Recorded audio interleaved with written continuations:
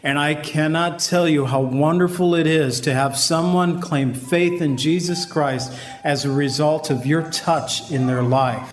It's humbling, but that's when we become the aroma of life to others. You're looking too far for that need you have inside. You're on a big merry-go-round and it's taking you for a ride. You've got to let go and let God.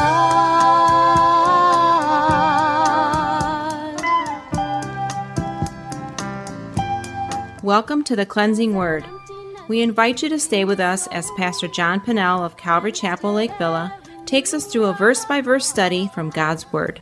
Each Monday through Friday, we'll be airing messages to encourage you in your faith that you might grow in the knowledge of our Lord and Savior, Jesus Christ. I hope that you enjoy this broadcast, and I'll return at the close of this teaching to give you more information about our church and how you can obtain a copy of this message. Now here's Pastor John with today's message from God's Word.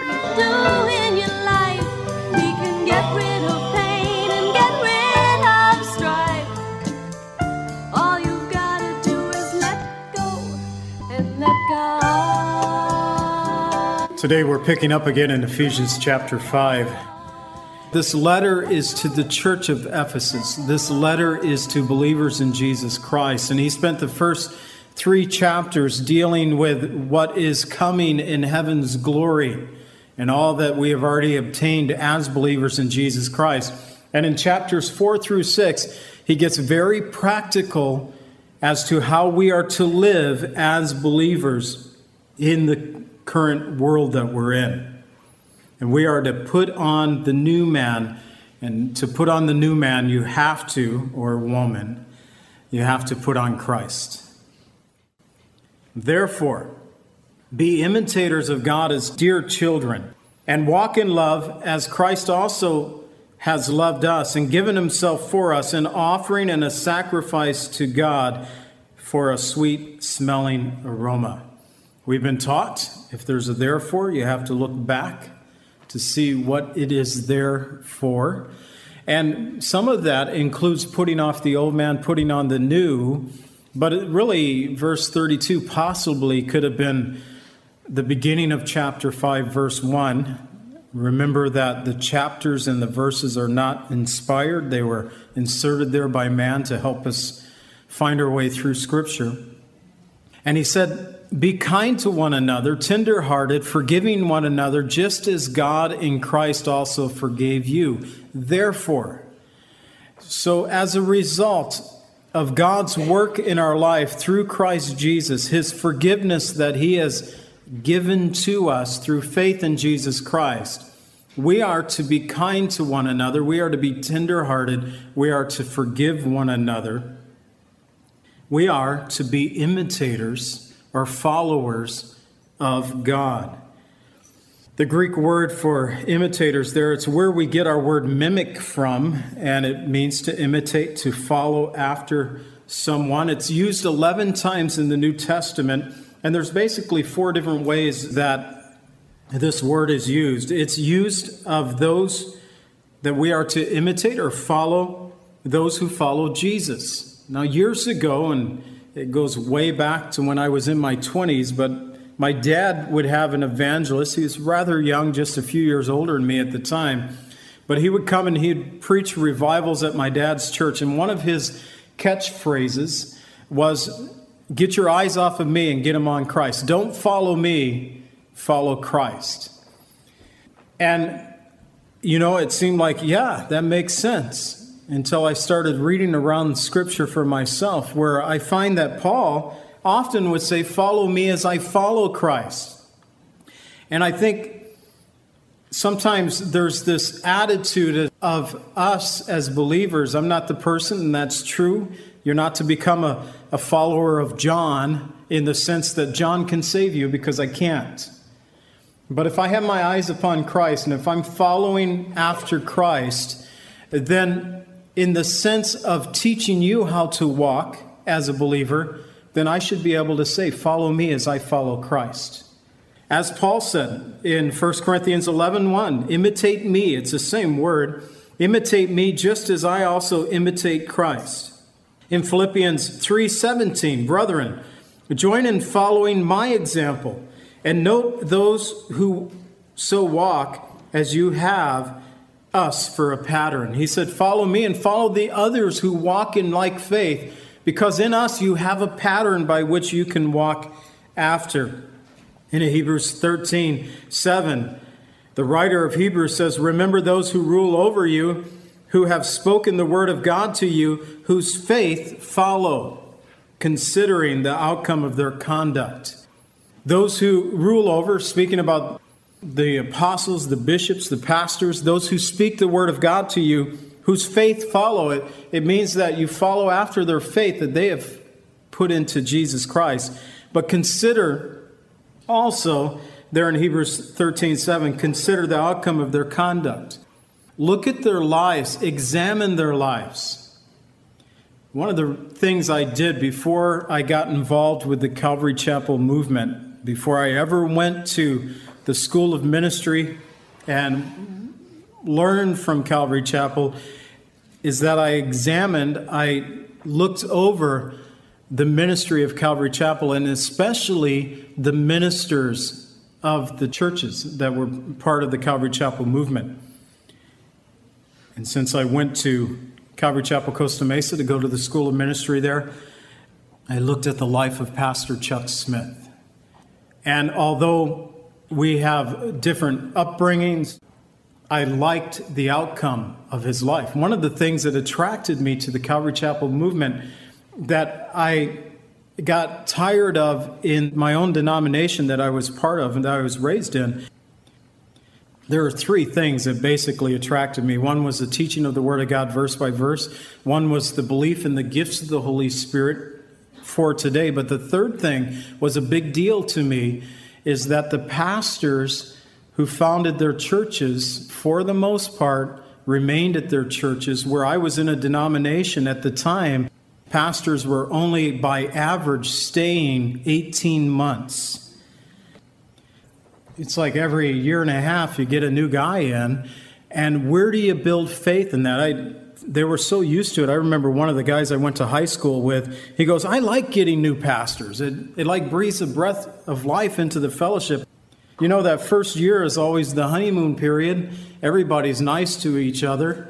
Pastor's nice to the people are nice to the pastor, and then they discover through that first year of what they're like, marriage, what everybody's really like. And you start rubbing on each other. And if you're going to have an effective ministry, well, you have those next 2 or 3 years to really kind of get to know each other and say, you know what, I can live with this person, I can do work with this person or not. But if a pastor keeps leaving before he has that opportunity to really work through what would birth into an effective ministry, then I see there's no hope in that. And so I was attracted. I was looking at the outcomes in the church denomination I was part of. Pastors would move on and on and on. My own dad was a pastor of this denomination, although he stayed and remained at his fellowship. Prior to him, every 6 months or year or so, they had a new pastor. A lot of the guys were so old they were just dying on them. But by the time my dad got there, he got there and he stuck. And ministry began to take place at that point. So examine. Look at their lives. So we're to imitate, follow those who follow after Jesus. We're also to imitate or follow the churches who suffer for Christ. And we have here in 1 Thessalonians 1:6, also in chapter 2, verse 14, he talks about the suffering church. He's talking to the church of Thessalonica. And he says, you became followers of us and the Lord, having received the word in much affliction with the joy of the Holy Spirit, so that you became examples to all in Macedonia and Achaia who believe.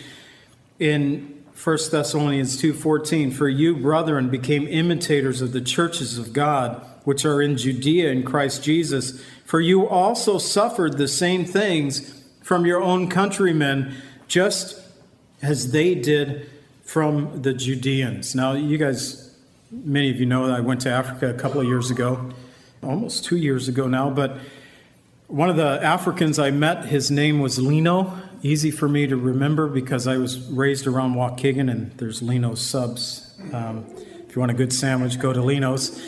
But I just never heard anybody, remember anybody being named that before. But he was a man that I sat with and I talked with, and you could tell he was uncomfortable with Americans, but he would share his stories, and you had to listen closely and you had to really be intent when he was speaking, because although he spoke, I believe, very good English, it was an English from England that they have learned, and so a little bit different.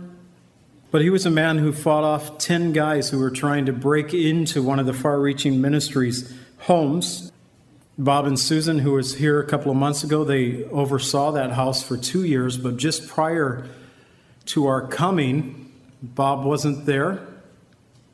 And just right before we got there, so Bob and Susan hadn't started that ministry yet, and Lino was in the house by himself, and one of the security guards asked for a glass of water. He did something he wasn't supposed to do at nighttime, opened the door to give them water. He was attacked, and he fought 5 guys.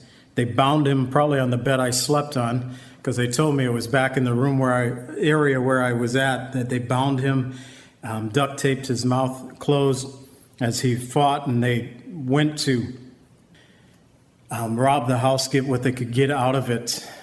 And he bit through the duct tape, bit through his bindings, and went to the kitchen and grabbed 5 knives and stuck 4 in his pockets, took 1 in his hand, and he went after these guys. 5 of them, when they saw him come back the second time, they just left. But the other 5, he fought. And he'd already been stabbed at this point himself, and he took the knife out of his leg and stabbed another. I mean, this guy's a warrior. And the whole time he said while he was laying on that bed, his faith is, God, I'm not supposed to die protecting a house. I'm supposed to die in battle. He's a chaplain for the Southern Sudanese army.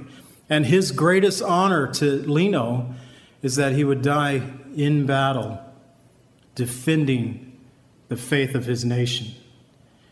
They sent a prayer magnet that we have hung on our fridge at home, and it's a picture of Lino in his uniform. It's like, I know him.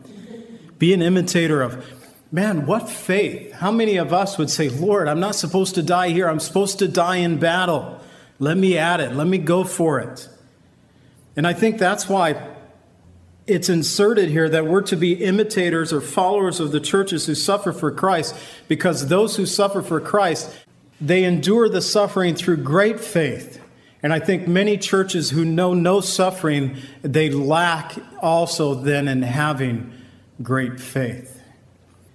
Number 3, we're to imitate or follow our Lord Jesus Christ and God himself. We read that in 1 Thessalonians 1:6, that Paul said, you became followers of us and the Lord. And here it's in Ephesians 5:1, followers of God as dear children. Therefore, be followers of God. We're to look not only at other men and women of faith to set as an example before us, but we're to look into the Word of God itself and to mimic the life of God, the life of Jesus Christ. It's harder to say God because he is without body, he's a spirit, but we're to mimic the compassion, the things that we read about him, to be long-suffering, to be compassionate, to be merciful. And the 11th time that this word is used, it's used in the negative, and it's telling us what we are not to imitate or to follow. We're not to imitate or follow the way of the world. In 3 John verse 11, beloved, do not imitate what is evil, but what is good. For he who does good is of God, but he who does evil has not seen God. So we're not to imitate the world. We are to become followers of God as dear children. We're to walk in love, and this is agape love. There's 3 different terms in the Greek that are found in Scripture for, in the New Testament, that is, for love. This one is agapeo or agape, and it's the greatest sense of the word love that we could possibly try to define. And it's hard to define the word. But Paul has said a bit about this agape love in the book of Ephesians already. In chapter 3, verse 17, he says we're to be rooted and grounded in love. In chapter 4, verse 2, we're to bear with one another in love. That's harder, isn't it? I want to be rooted and grounded in love, but I don't want to bear with one another in love. Lord, you're asking too much. You don't know that person. He does know. And he knows what it takes to be a family and a fellowship. In Ephesians 4:15, speaking the truth in love. 5:1, to walk in love. To walk is a peripateo in the Greek. It means to tread all around. And think of snow, because that's all we can do right now, because it's not snowing this winter so far. I'm not that disappointed. But when it snows, I think it's the prettiest before you get out and start knocking it down. And I always love to look out the window, see the snow, and then you got to go deal with the snow. And it's not as fun then, unless you're a kid and it's a snow day. But let's pretend that we're kids. We get a snow day. Our bodies will allow us to go sledding like they used to. Wipe out, no big deal. Just climb up that mountain and get on the sled again. It's not like it used to be, I know. But treading down the snow, the paths that you make, it's talking about your walk of life. Wherever you go, wherever you're treading around, it's how we live and conduct ourselves as believers. We're to walk in the agape love of Christ. We're to mimic Jesus by loving others sacrificially, by giving of ourselves, our very lives as an offering and a sacrifice to God, a sweet-smelling aroma. I like this verse in 2 Corinthians 2:15 and then also verse 16. But he says, we are to God the fragrance of Christ among those who are being saved and among those who are perishing.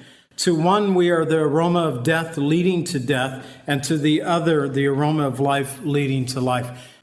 We are to God the fragrance of Christ. And as we walk in love, as we imitate God and function in this world, we become this fragrance of Christ to others around us. To some, it's death leading to death. It smells like death because they reject the gospel, the testimony of Jesus Christ, and they see the example before them in our lives. But to others, it becomes this aroma of life because it leads to life. It leads to them accepting Jesus Christ as their Savior. And I cannot tell you how wonderful it is to have someone claim faith in Jesus Christ as a result of your touch in their life. It's humbling. But that's when we become the aroma of life to others. They look at us and say simply, I want what you have. I don't understand it, but I want what you have. They watch you as you go through trials. They watch you as you go through difficult circumstances of life. And we all go through them. They're various. They're all different. Maybe some are similar in some ways, but we all go through difficult and hard times. And people watch. When Kevin had the heart issue, had to have a defibrillator put in. He was in the hospital for 11 days. I told him, Kevin, I know you're going through this hard and difficult time. I said, but you are a pastor here at Calvary Chapel of Lake Villa, and people are watching how you handle this. They're looking at your life. And I'm saying this from a guy who's never had to have a defibrillator put in. So easier said than done. Wait till it's your turn, John. And I hope that I can be like Pastor Chuck. I want to imitate people like that. I want to be like that. And it's only Christ working in us that can help us have that fragrance of Christ in our lives. We're to walk in agape love of Christ. We're to become the aroma of life to others. For some, it'll be that aroma of death because they'll reject the testimony of Jesus Christ. But to others, they'll come to faith. And there's nothing more beautiful than to have the awesome privilege that God has given us to imitate Him by walking in love, just as Jesus Christ our Lord walked in this sacrificial love for us. we also should walk in this love as an offering, a sacrifice to God, a sweet-smelling aroma. Now he changes. He's flipping back, looking at the old life once again, and beginning in verse 3, he says, "But fornication and all uncleanness, covetousness, let it not even be named among you, as is fitting for the saints, neither filthiness or foolish talking or coarse jesting, which are not fitting, but rather giving of thanks." Giving of thanks. We'll get to that in a moment. But he lists off several things here that we're not to be doing as a church. He even says they're not fitting for us as saints. Fornication, in the Greek, it means any unlawful sexual sin. It can go from prostitution to adultery to premarital sex, anything that is outside the bounds of acceptable sexual relations in Scripture, which is one woman, one man in the bounds of marriage.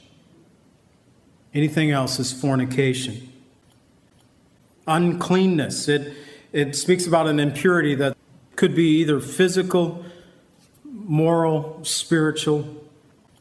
Covetousness. I think you guys know what that means, but it's this want of more and more, irregardless of what your need is. You don't need it, you just want it. Filthiness, shamefulness, it's described as obscenity, repulsiveness, a baseness. Foolish talking. I think we get the word moron from this Greek word, and from part of it because it begins with very similar spelling of moron. One of the commentators said buffoonery. Don't use that word too much. I don't any longer. But a talk which is foolish and stupid, indecent, dirty. When I worked on the jobs, they would go around. It would happen. And I would find Christians say, you know how it is on the job, and they'd talk about cussing. It's around you all the time. I said, yeah, I know how it is. I also learned that I was able to set an example of how not to be that way. When I was a boss, at one point, there was this Playboy-like material put on one of the cut saws, and I took it off, and I told the guy running that saw, I was the foreman, and I said, we're not going to have this on this job site. I just shut it down, trashed the thing.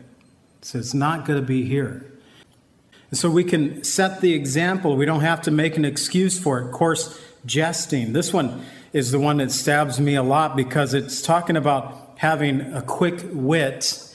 But in Scripture, it's always referred to the negative. So somebody says something and you return it right back and you cut them down. Because you're quick at wit, you can take and turn a phrase and turn it right back on a person.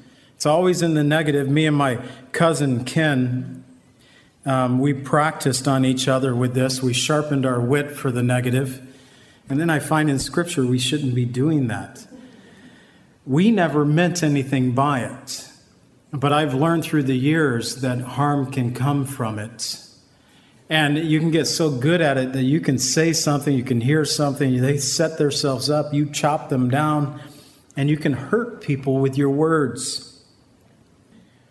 These things, fornication, uncleanness, covetousness, filthiness, foolish talking, coarse jesting, are not fitting for believers. They're not even to be named among us, but sadly, here in the United States and the churches, all these things are named. And over the years of Calvary Chapel Lake Villa being in existence, all of these things. Maybe not all at once, but they've all been named here. And it's not supposed to be. But we are all guilty of these things. We think about our past life. We think of history and someone saying that it's his story. If you divide the word history, it's all about Christ. Christ wanting to live in us. Christ wanting to live through us.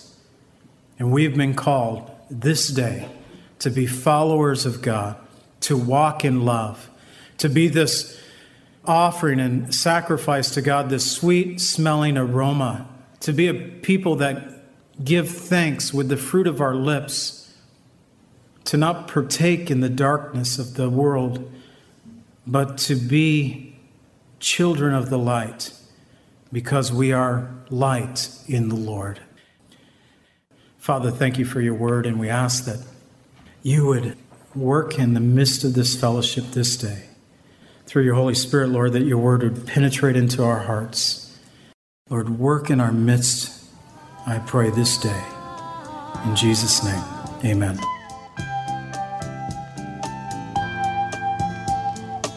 Calvary Chapel is a fellowship of believers in the Lordship of Jesus Christ. Our greatest desire is to know Christ and to be conformed into His image by the power of His Holy Spirit. If you would like more information about Calvary Chapel, or if you would like a copy of today's message, please contact us at 847-265-0646.